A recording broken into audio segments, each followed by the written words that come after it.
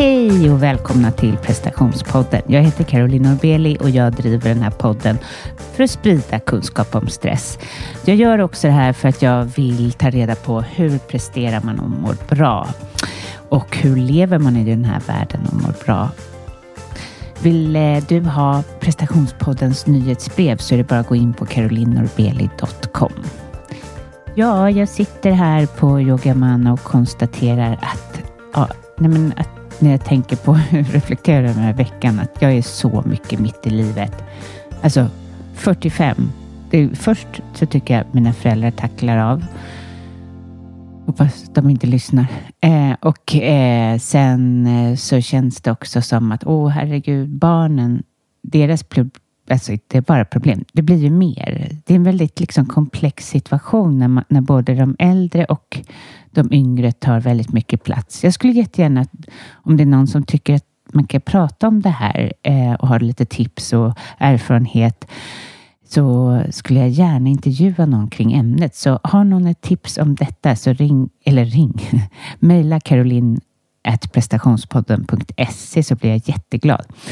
Nej, men liksom min son till exempel, han spelar fotboll och jag känner så här, herregud, det är sån konstig sport, för att jag har alltid uppmanat till att han ska göra det och det var lite av en dröm jag hade att han skulle bli en fotbollspojke. Jag tycker det är så himla härligt, men det har jag verkligen ångrat. Herregud, vilken prestation det är där, och det är inte alltid särskilt bra liksom underbyggt, om man säger så. Det är som att det är pappor som inte särskilt kanske är framgångsrika, eller de inte lyckade med sitt liv, och så ska de hålla på och hetsa kring fotbollen och optimera och så. Alltså han spelar inte i någon akademilag eller någonting, men jag ser det som Friskis och Svettis typ i den nivån, men det gör inte de. Och senast så var det så här, han spelade, eller han skulle spela cup, men de tog liksom inte, det var han och 5 andra som typ knappt fick spela, vilket är helt sjukt. Och när han frågade tränaren så kan jag få gå ut och spela, bara, nej du är för kort, de är så himla långa. Då kände jag bara också så här, men gud alltså, för kort. Det får han höra varje dag i skolan. Det behöver han inte höra av dem. Ja, men det är alltså helt otroligt. Sen studerar jag också när de får ingen coaching när de står där och känner sig helt liksom bortvalda. Nej, jag som har älskat fotboll, mina barn kommer absolut inte få spela. Nu har jag fått prata om mig även här i podden. Man blir ju så upprörd som förälder. Alltså det är möjligt att det finns bra lag, men jag har inte stött på dem. Nu byter vi lag förhoppningsvis på honom, och då får vi hoppas att det är någonting annat. Men herregud liksom. Man vill bara att de ska springa och sparka på en boll och röra på sig för endorfiner och men det är tydligt att det ska vara svårt. Förlåt, nu ska jag gå över till någonting mer intressant för er. Jag vill ju dela med mig vad som händer i mitt liv, och där var ju ena grejen, och vilken oro var det tar plats, och herregud, jag har inte signat upp för det här, känner jag som förälder. Jag tycker det är jättesvårt när barnen inte har det bra. Det är svårt att hantera, hur klok eller hur mycket kunskap man än har om sådana här grejer, så man blir en tigermamma, verkligen. Men en annan släkting som jag har firat, som jag måste dela med mig, för jag tycker att det var en så härlig sak. Min farmor var min bästa vän. Hon jobbade på psykotekniska och intervjuade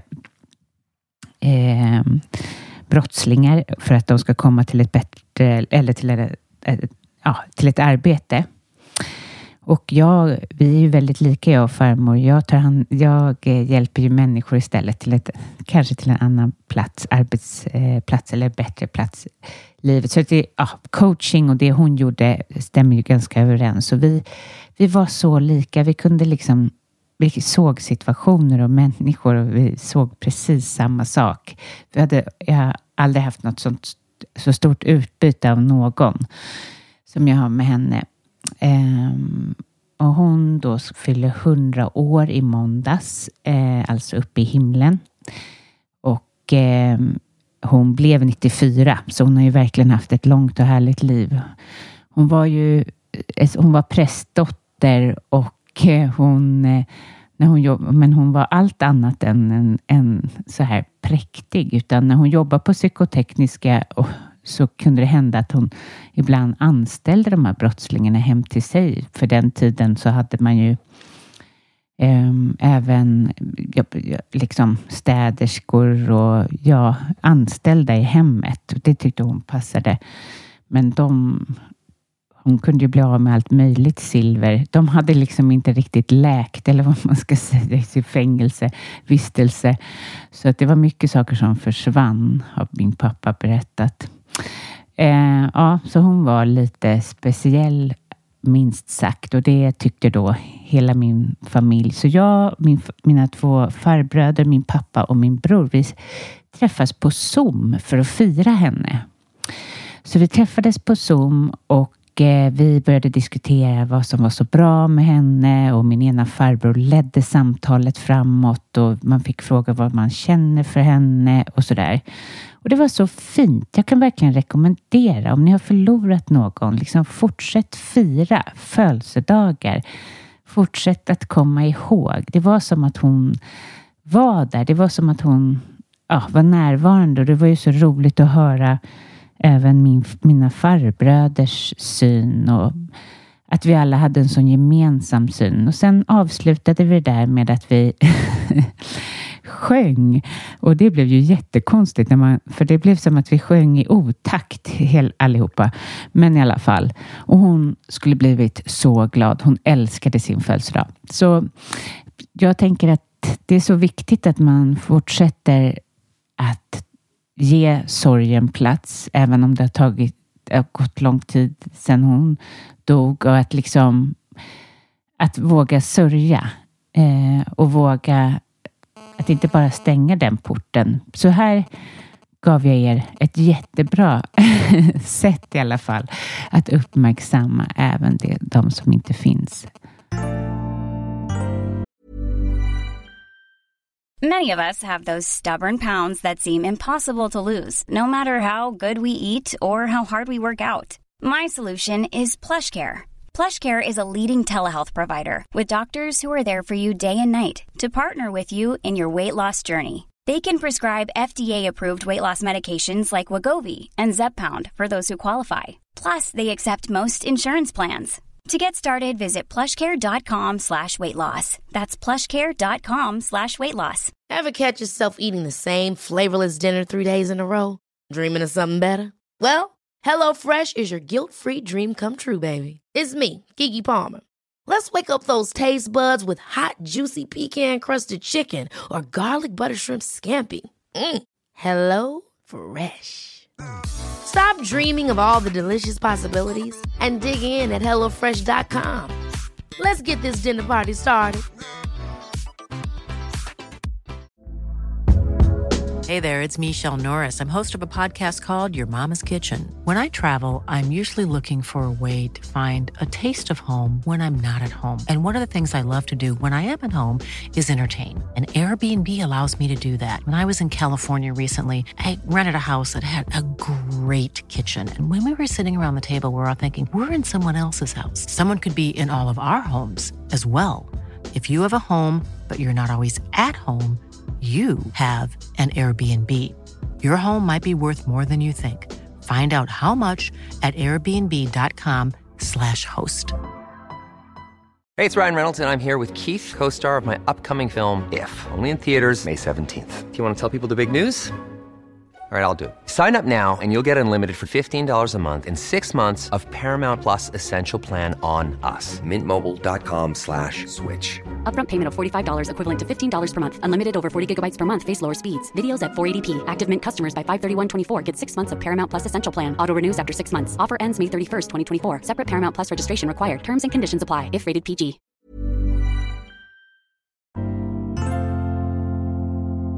Jag har öppnat upp min coaching. Är du intresserad av att skapa förändring? Det kan vara allt ifrån stresshantering, hantering av dina tankar. Du kanske behöver lära dig mer av gränssättning. Eller så kanske du trivs dåligt på ditt jobb och vill hitta en nytt eller ny karriär eller skapa någon form av förändring i livet, så är du varmt välkommen att gå in på carolinorbeli.com och signa upp, så hör jag av mig. Och första mötet med mig är helt gratis då vi träffas och jag kan berätta mer om hur jag jobbar. Till det här avsnittet har jag intervjuat Lotta Kärsche. Hon har tidigare varit på podden och det blev ett väldigt populärt avsnitt och jag tycker att det är otroligt intressant att prata med henne. Hon är psykolog och jobbar mycket med trauma. Så lyssna till Lotta Kärsche.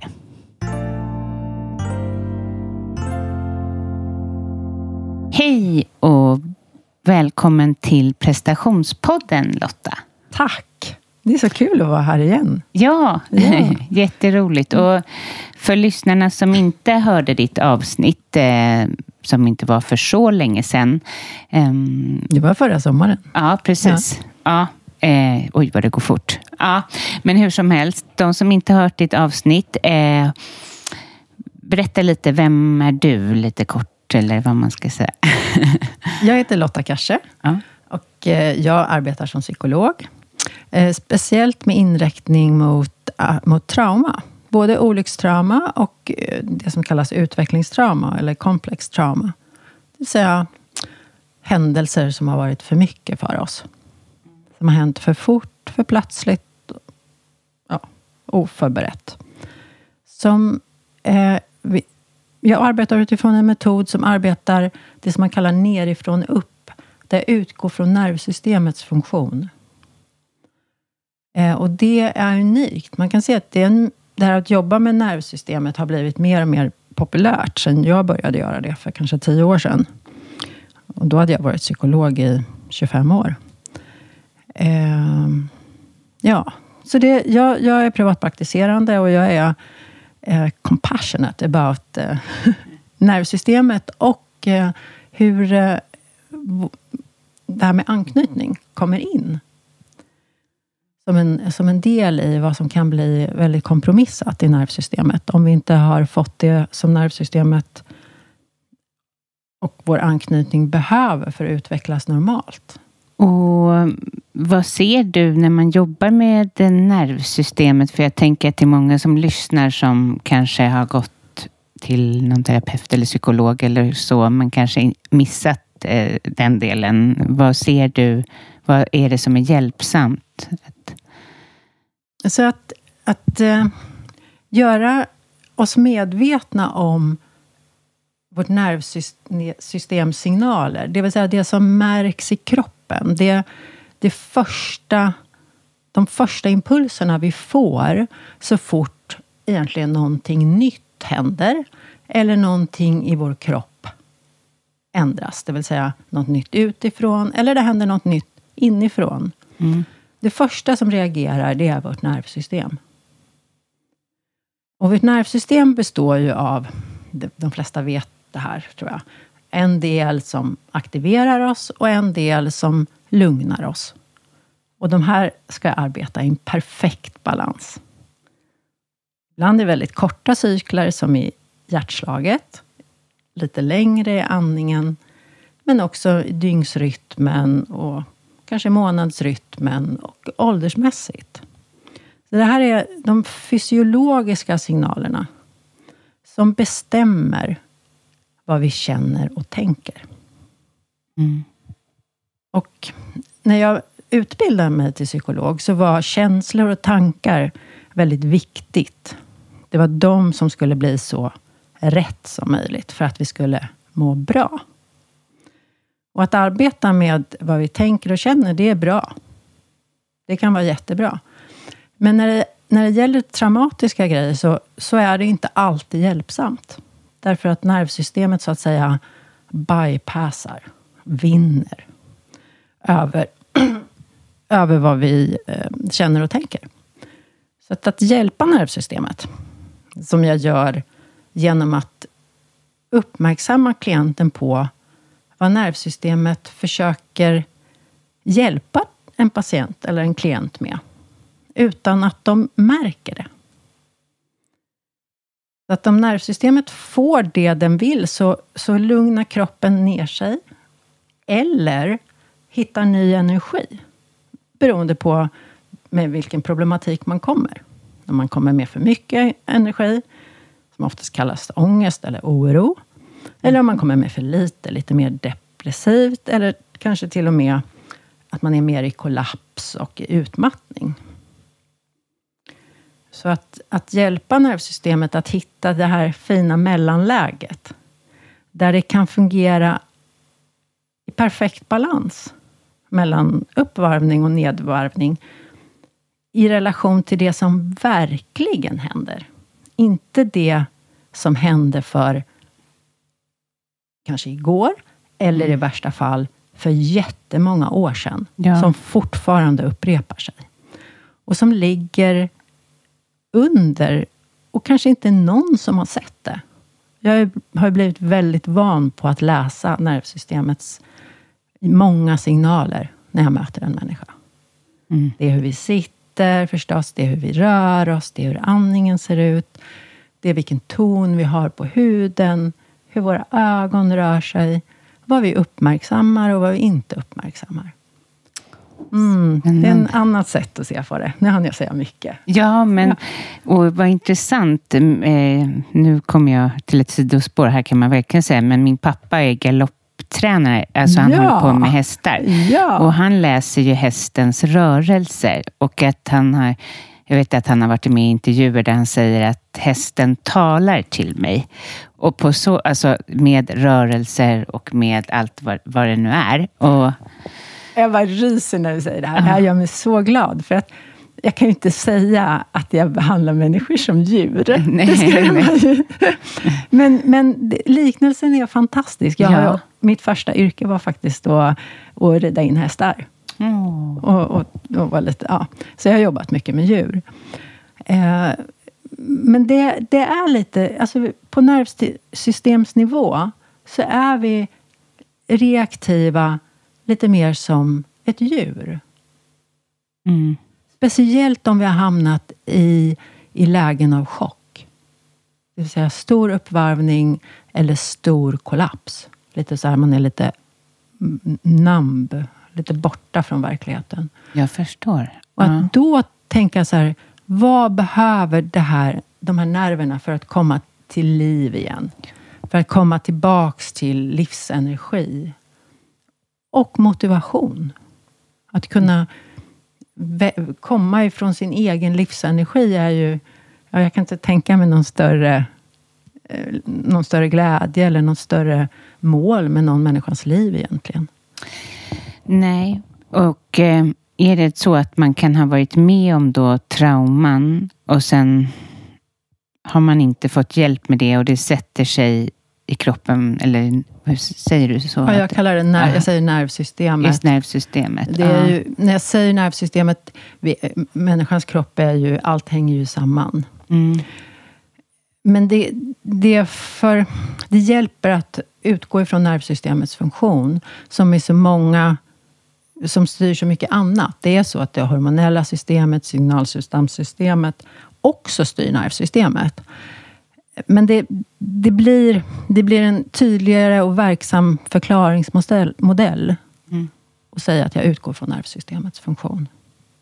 Och det är precis som du säger, om människor råkar ut för någonting som kommer för fort eller för plötsligt, då vill nervsystemet, det behöver inte känna och tänka för att rädda dig undan en cyklist som kommer bakifrån och som inte hördes ett enda dugg. Helt plötsligt befinner du dig en meter åt sidan. Någon del i dig har reagerat väldigt instinktivt. Och du är så att säga hoppad åt sidan. Du behöver inte känna eller tänka. De här andra delarna i hjärnan som står för, så som vi förstår det, fylogenetiskt, alltså lite senare utvecklingsdelar av hjärnan. Alltså det känslomässiga och det tankemässiga, det kognitiva. Vi behöver inte känna och tänka för att bli hoppade åt sidan. Det är nervsystemet som reagerar och skickar ut signaler till dina ben. Och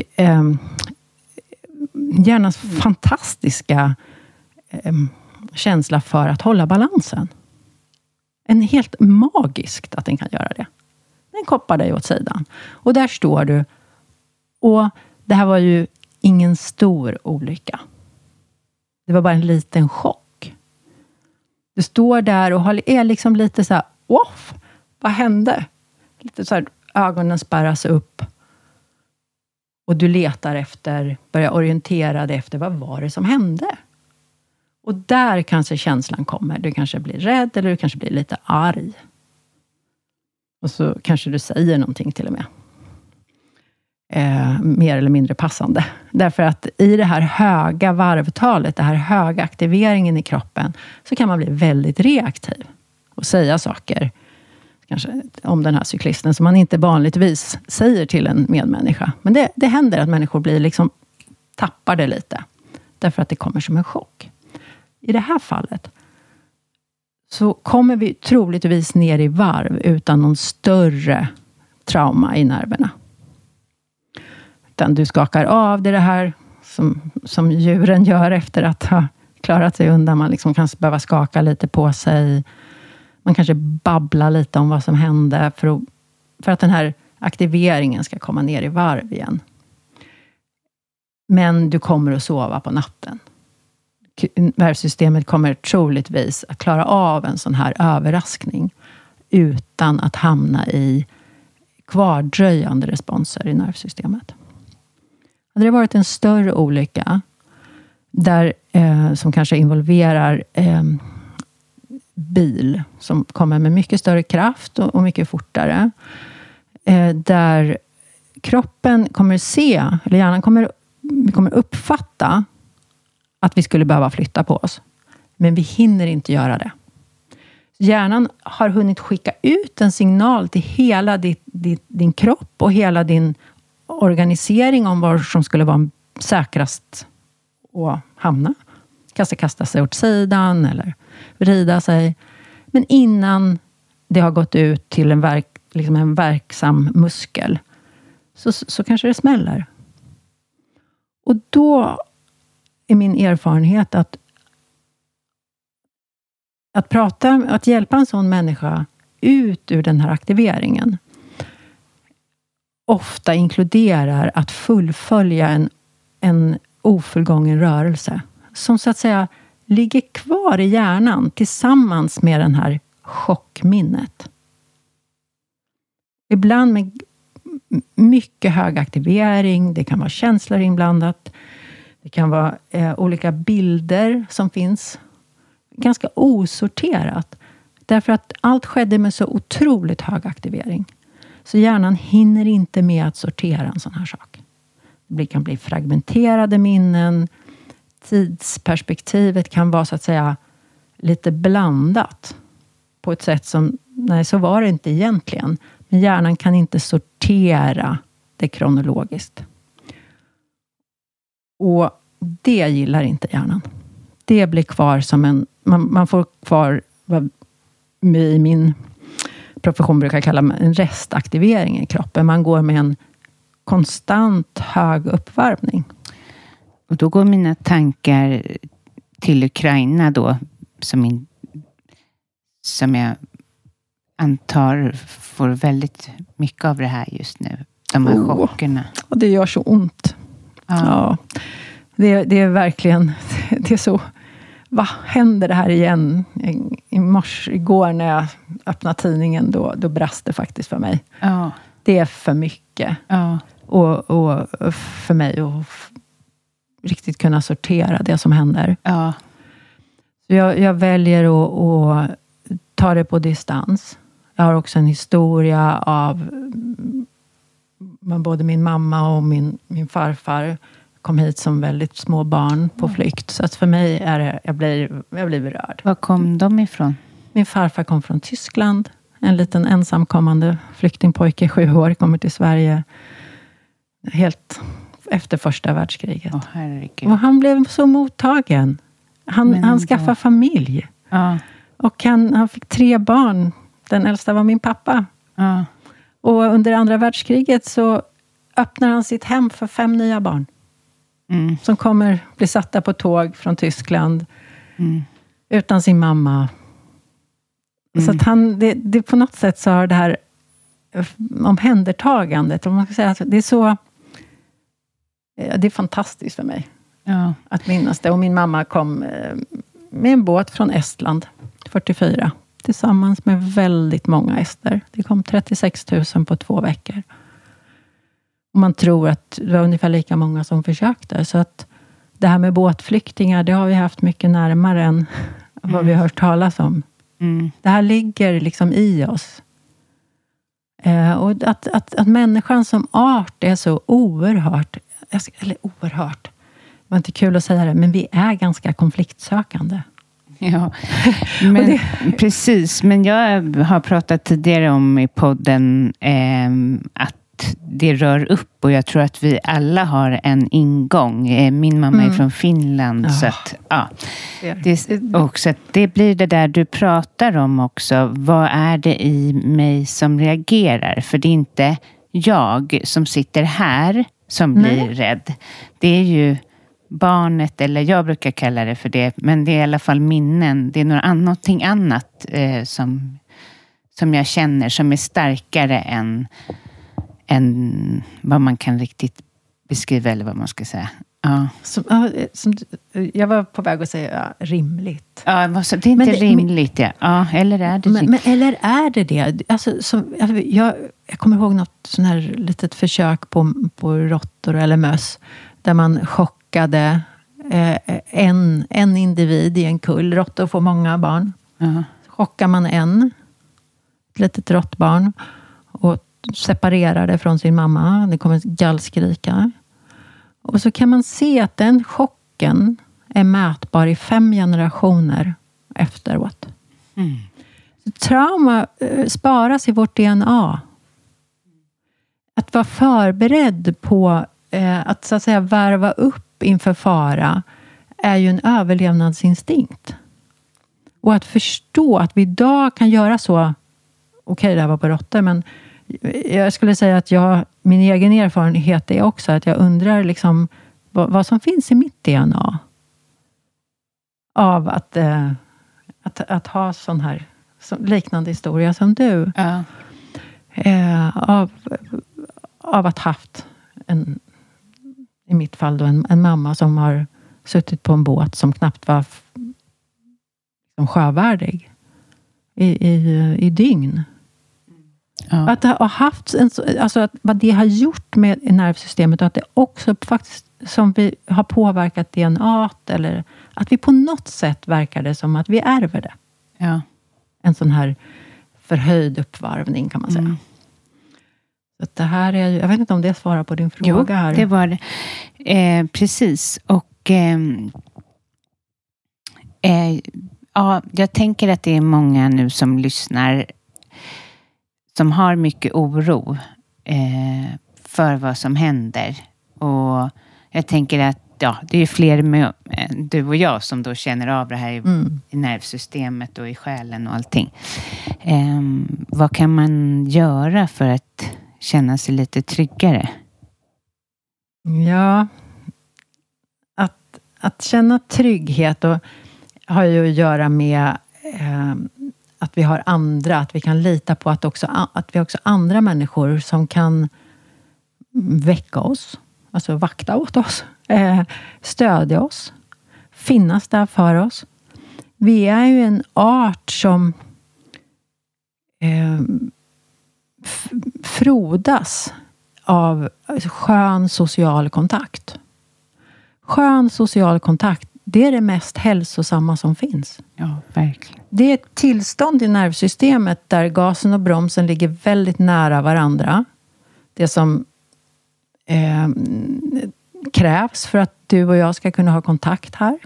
Jag varvar upp, du håller tillbaka. Och när jag har sagt mitt så nickar du. Så vi har en perfekt balans mellan aktivitet och liksom passivitet. Det som krävs för att faktiskt kunna ha social kontakt. Och vara lugn på riktigt. Att på riktigt kunna liksom, så som vi förstår det så är det är ett väldigt speciellt tillstånd i vårt nervsystem att klicka in i att samarbeta, vara med andra människor. Det är det här, jag har pratat om det här förut, man kallar det här magiska tillståndet, som det finns en man som forskade på det här och myntade begreppet social engagement system. Min förståelse av det har ändrat mitt liv. Att förstå att när jag har skön kontakt med andra människor så kommer varenda funktion i min kropp att fungera optimalt. Att inte hitta det här eller ha mycket historia av att inte känna sig säker och trygg med andra människor kommer att påverka dig fysiologiskt och psykologiskt. Det vill säga skapa på sikt sjukdom eller göra det svårt. Alltså det blir svårare för kroppen. Den får ägna mycket mer energi åt egentligen alla funktioner. För att du inte har öppnat för kontakt med andra. Det här är så stort så att om vi kunde gemensamt få en djup förståelse för det så skulle vi ändra på väldigt mycket i samhället. Sverige är ett fantastiskt land. Vi är väldigt måna om att skapa inkludering och att det finns rum för alla och att man får hjälp med att ta hand om varandra och sådär. Men det finns i vår vardag. Om man pratar om det här, din fråga, jag känner att jag spejsar ut lite här. Du får spejsa ut. Men alltså, prata om att det finns hot av krig. Men livet kommer att överraska oss. Det kommer att dyka upp sjukdom hos dig eller i någon närstående. Sånt här, det ingår i den här livsformen. Och att kunna klara av det genom att så att säga, hjälpa sig själv till så skön kontakt med andra.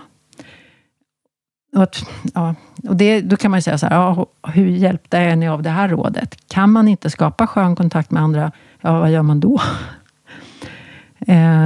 Och här kommer jag in då på det som jag startade med när jag presenterar mig. Att jag jobbar med utvecklingstrauma. Förmågan till skön, balanserad kontakt med andra. Det är någonting som vi utvecklar de första åren i vårt liv. Tillsammans med den som tar hand om oss. Och det kan inte gå till på något annat sätt. Vår hjärna och vår lilla kropp kommer ut helt förberedd för ett samspel med en redan fullgången hjärna. Som ska vara där och hjälpa oss till att bli funktionella vuxna så småningom. Så att vi kommer ut och är helt fokuserade på att skapa skön kontakt med en annan. Då krävs det ju att vi har någon annan där som är med på det. Vi kommer ut och vi har en förberedelse för det. Vi är väldigt snabba på. Och troligen redan i livmodern så lär vi oss vår mammas röst. Så vi vet vem det är. Min mamma. Vi vet att bebisar idag kan skilja ut i ett mummel på 40 personer. Så kan bebisen höra sin mamma. Det är fantastiskt. Alltså så det här organet, öronen då, vår hörsel. Men också att vi kommer ut med ett nervsystem som är förberett för att vara att protestera så fort den stora inte gör rätt. Vad gör den lilla bebisen när det kommer signaler inifrån? Det kommer någon ny signal inifrån. Jag är hungrig eller jag är blöt eller det är för högt ljud. Bebisen skriker. Eller börjar lite smått protestera. Men att kalla den här aktiveringen hos bebisen som är en protest till den stora. Gör ditt jobb och se till att jag kommer tillbaks till skön kontakt. Att jag kan vara med dig igen. Det här är ju har ju att göra med vår anknytningshjärna. Och att ha en stor vuxen som kan relatera till den här protestilskan. Jag tycker om att kalla den protestilska. För att det har inte med aggression eller vara dum. Utan det är en respons ifrån vårt nervsystem. Det här är inte bra för mig. Du är för långt bort, och skriker jag. Eller, nu kommer du in i mitt space. Jag vill inte ha dig i mitt space. Då puffar jag eller så skriker jag i protest för att visa hur skön kontakt ska se ut.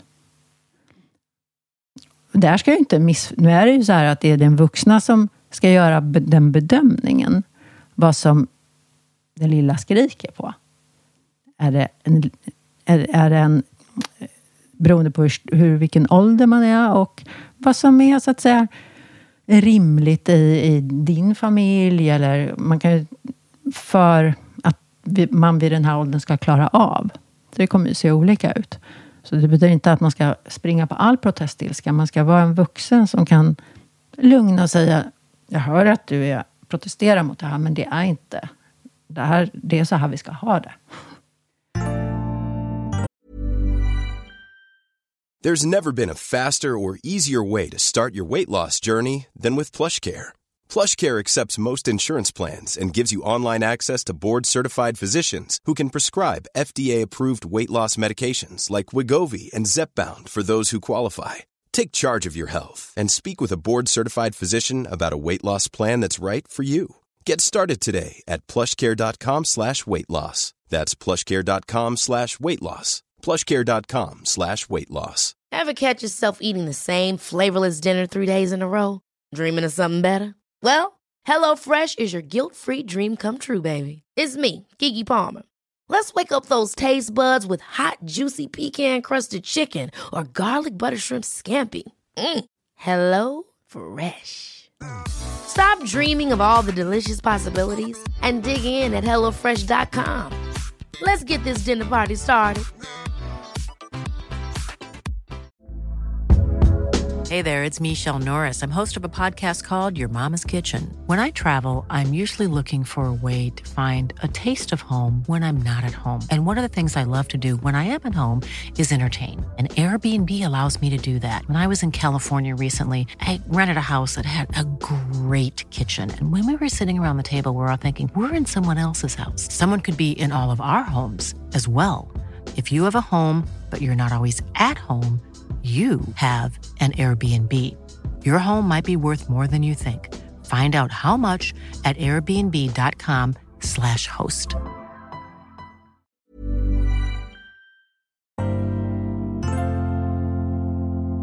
När man har en orolig mamma till exempel. Ja. Eller som bekräftar. Man kan se det ibland hos vissa människor som nej, har du trillat? Oj, gud, hur ska det gå? Man hör alltså en ängslighet. Vad skapar det? Här har vi ju en mamma som skulle kunna säga förbarnsliga barnet. Infantiliserar. Att istället låta barnet ta initiativ och tala om med sitt kroppsspråk eller så här att nu vill jag att du håller mig, alltså att du ger mig trygghet. Någonting nytt har hänt i barnet. Den ramlar. Någonting, puff. Och den kan inte riktigt hantera det för att det kommer för mycket uppvarvning i systemet. Det blir aktiverat av den här nyheten eller man ramlade. Och då så skriker man och ropar på mamma. Eller om det är pappa som är där. Någon som är i ens flock. Den som man kan så att säga komma till ro med igen. Så att säga låta nervsystemet lugna ner sig. Komma i balans. Så att man kommer till sin egen säkerhet igen. Så att vi är ju en art som vi vet när vi är säkra själv. Så barn använder sig inte av trygghetssystemet så länge det är säker. Och att då ha en mamma som tror att anknytning, att det här att jag får trösta dig och att du inte klarar dig utan mig är viktigare än att barnet får hitta sin egen säkerhet. Så man vill ha en mamma. Man får gå till sin mamma, man får gå till det stora nervsystemet som är där och visar hur farligt eller inte farligt det här var. Och när barnet har kunnat samla sig och står på benen och är liksom, har hittat sin egen säkerhet, att då kunna kanske till och med säga till barnet, för jag tror att det här att börja ha ett begrepp för när det känns bra, att jag klarar mig själv igen. Egentligen att jag är självsäker, det begreppet, det kan ha så många olika betydelser, men man faktiskt, jag klarar mig själv nu. För vi vill ju vara självständiga. Vi vill ju inte vara beroende av att ha anknytning resten av livet. Eller hela tiden bättra sin anknytning. Jag brukar säga målet är ju att vara självständig. Ja, och kunna hitta sin egen säkerhet. Problemet är att har man chock i sitt system, i sitt nervsystem, i sin hjärna, så är det ibland omöjligt. Eller väldigt svårt, ska jag säga. Omöjligt, det låter hårt. Väldigt svårt att hitta sin egen säkerhet. Det är som att man inte riktigt vet vad det är. För att man inte har blivit speglad i det. Det är jätteviktigt att bli speglad i att där ser jag att du står rak och har rösten är tillbaka och du kan själv. Man vet hur det känns. Har man inte riktigt fått landa i sin egen kropp på grund av olika saker som kan hända både innan förlossningen och efter förlossningen och de första åren, så har man ibland inte riktigt hittat vad det är, utan vi kan se att en del barn blir väldigt beroende av att hela tiden ha någon vuxen där. Därför att man inte vet vad säkerhet är, och troligen så vet inte den vuxna det heller. Så det här att skilja på säkerhet och anknytning tycker jag är jätteviktigt. Jätteviktigt. Jag skulle kunna prata flera poddar om det. Ja. Därför att jag har många som kommer till mig och säger jag har otrygg anknytning, jag måste läka det. Absolut. Men utan att läka, så att säga, din säkerhetshjärna. Att du vet hur mycket du klarar själv. Hur mycket du kan liksom trösta, lugna, säkra upp dig själv. Så kommer inte den terapin att hjälpa. Nej, jag förstår det. Kan det vara, alltså när man får sådana här chocker tidigt i livet, jag vet inte vad det här ligger lite utanför vad vi skulle prata om, men tror du att det kan leda till vissa diagnoser? Ja, så är det. Vi vet idag, det finns en intressant studie som heter ACE-studien, ACE-studien, Adversive Childhood Experience betyder det. Adversive Childhood Experience. Den studien gjordes för väldigt många år sedan, kanske 25-30, där man undersökte 17 000 människor med diagnos, eller bara 17 000 personer, och såg att de som hade varit med om lite för stora obehagliga barndomsupplevelser, det hade jättehög korrelation med sjukdom. I den första studien så handlade det om fetma och jättestor övervikt, men sen så kunde man se det också, man har upprepat den här studien mycket gånger. Det är svåra studier därför att det bygger ju på självrapportering. Men det går att göra. Och det alltså finns det jättemycket bevis för att om vi får stöd, eller att vi får göra det som i mitt språk kallas anknytningskompromisser. Så att istället för att få skrika protestilska mot den stora och säga jag behöver det här, så börjar man kompromissa. Man säger så här, okej, Jag ser att du inte kan ge mig det här. Och jag kommer istället sluta skrika. Jag kommer att knyta ihop mig själv. Jag kommer att packa in den här stressen som jag känner i mitt väldigt tidigt. För barn så handlar det ofta om magen. Eller i mina muskler. Eller i mina leder. Lite beroende på vilken tid och vilken funktion. Liksom olika människor packar in sin, så att säga, protestilska i sitt nervsystem. Vilket kommer förr eller senare få påverka ditt psykologiska tillstånd och din fysiologiska tillstånd. Så att idag vet vi att kropp och nervsystem och vår funktion är beroende av att vi har ett välreglerat nervsystem. Ett system som kan förhålla sig till det som är nu. Och inte ha behövt kompromissa det vid tidig ålder. Så säg ett barn som skriker och ingen kommer. Den kommer att sluta skrika. Och säga att okej, jag behöver inte det här. Och då kommer man att bära med sig det in i sin personlighetsstruktur. Och i sin idé om vad andra människor kan göra. Och det har konsekvenser för, det vet, ni som lyssnar vet att... Ja, och jag tänker att de som lyssnar, många av dem har kanske varit utmattade eller lider av hög stress. Och jag vet, när jag hör och de meddelanden från dem, att de har inte en naturlig gränssättning. Alltså de har inte ett naturligt sätt att få plats. Precis som det här. Då kan man ju... Även utmattning är lite sprunget ur det här, såklart. När man inte har vuxit upp med att få uttrycka sina känslor. Precis. Så är det. För det lilla barnet så är det inte ens känslor. Utan det är ett nervsystem som blir aktiverat av att någonting är fel. Liksom det är för höga ljud eller det är för kallt. Jag är för hungrig, jag känner mig... Det är inte bra. Rent fysiologiskt. Och då skriker vi. Mm. Och om ingen då kommer så gör vi inte det. Och jag har jobbat ganska mycket med utmattning. Och olika av de diagnoserna. Chronic fatigue syndrome och ME. Mm.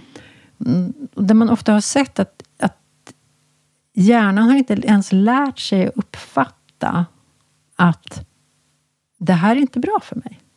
Alltså, den här första protesten, den har liksom inte ens blivit en medveten för dig själv. Därför att du inte har haft någon annan vuxen, du har inte haft en omhändertagare som har sett att du mår inte bra.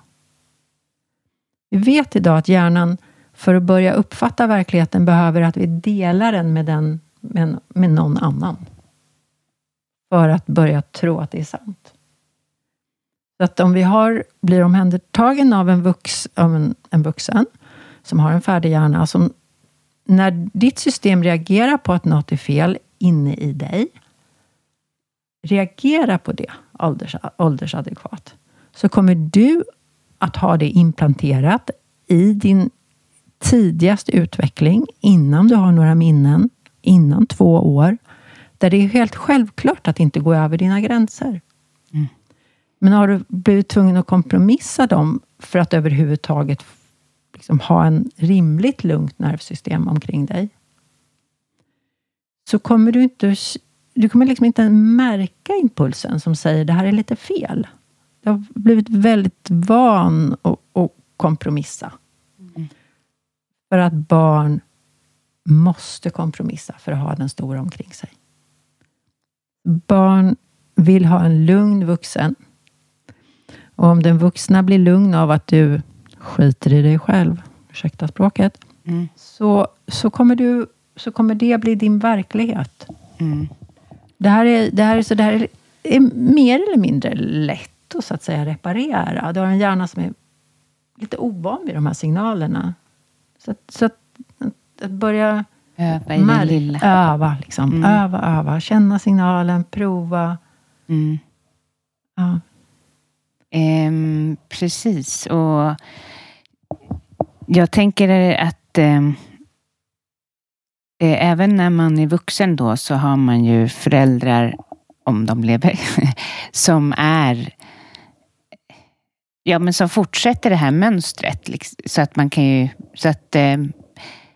man har ju något att öva på även när man är vuxen, om man säger så.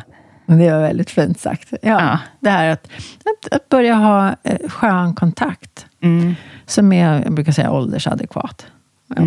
Att börja bråka med sina gamla föräldrar är inte alltid helt rätt. Nej. Utan mer att kunna säga ja och nej på ett nytt sätt. Och det är klart att jag tror det är många som känner igen sig att det som har hänt i din tidigaste familj är oftast det som sitter. Det sitter liksom det sitter så långt ner i hjärnan, så sen tidiga utvecklingen, så att det inte, och det sitter i det som jag kallar procedurminnet.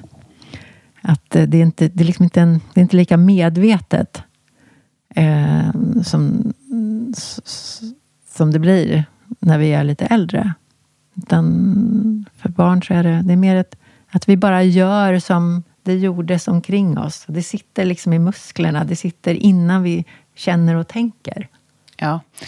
Och det kan ju kännas som livsfara att utmana gamla familjemönster. Alltså i kroppen känns det som riktig livsfara. Ja, det stämmer. Men det finns egentligen ingen verklighet i det. Utan det är ju mera... Ja. Det är bara upplevt liksom. Ja, det är ju att uppleva den kompromissen i den vuxna kroppen. Minnet av den kompromissen i den vuxna kroppen. Du kanske sitter 30-40 år senare om man går en terapi som är somatiskt orienterad, lite nerifrån och upp orienterad. Så kommer man troligen att känna de känslor man inte kunde känna då. Och då förstå att de känslorna är inte här och nu. Nej. Du kan sitta här och nu och bara nästan titta på din egen kropp och känna armarna börja göra någonting. Det kanske kommer gråt. Men jag är samtidigt här och förstår att det här är upplevelser som har liksom varit frusna i min nervsystem, i min hjärna, i min minnesbank. Sen då. För då fanns det ingen där. Som kunde ta emot den här protesten eller den här besvikelsen. Som blev en kompromiss.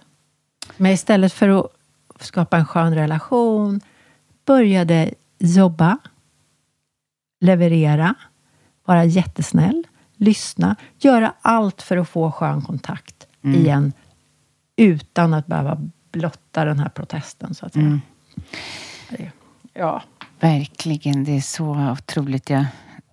Jag ser många människor framför mig. Men sån här går att läka. Nu är jag psykolog och jobbar oftast med en människa i taget. Ja. Men att börja förstå var ens reaktioner kommer ifrån. Och att börja vara intresserad av det här. Om vi går tillbaka till din pappas galopphästar. Att börja läsa sin egen kropp. När trivs min kropp bäst? Kan jag få lite mer av det? Kan jag sätta mig på ett annat ställe i rummet så att det blir lite bättre för mig? Ja, om jag flyttar på mig så är jag inte lika irriterad av ljuset eller ljudet. Att börja prova sig fram. Vad blir bättre för mig? Liksom, där kommer vi någon slags mer vardags här och nu. Att börja lyssna på din kropp igen. Ja, verkligen. Och jag kan tänka mig att det är många... Alltså, när man inte har fått det där som liten kan man ju nästan sitta på en galge utan att märka det. För att det var liksom så det var, om man säger så. Det var så det var. Ja, och att börja ta bort galgen och se efter och se om sig själv. Ja, det är en väg ur utmattningen eller var man nu befinner sig i. Ja, eller vilket symptom man har av att ha har fått kompromissa. Ja. För att få kontakt med andra. Eller ha kontakt med andra. Vi ser...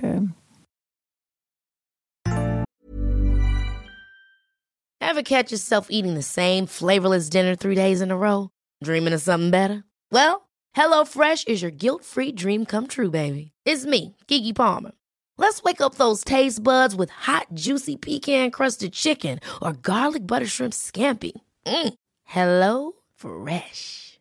Stop dreaming of all the delicious possibilities and dig in at HelloFresh.com.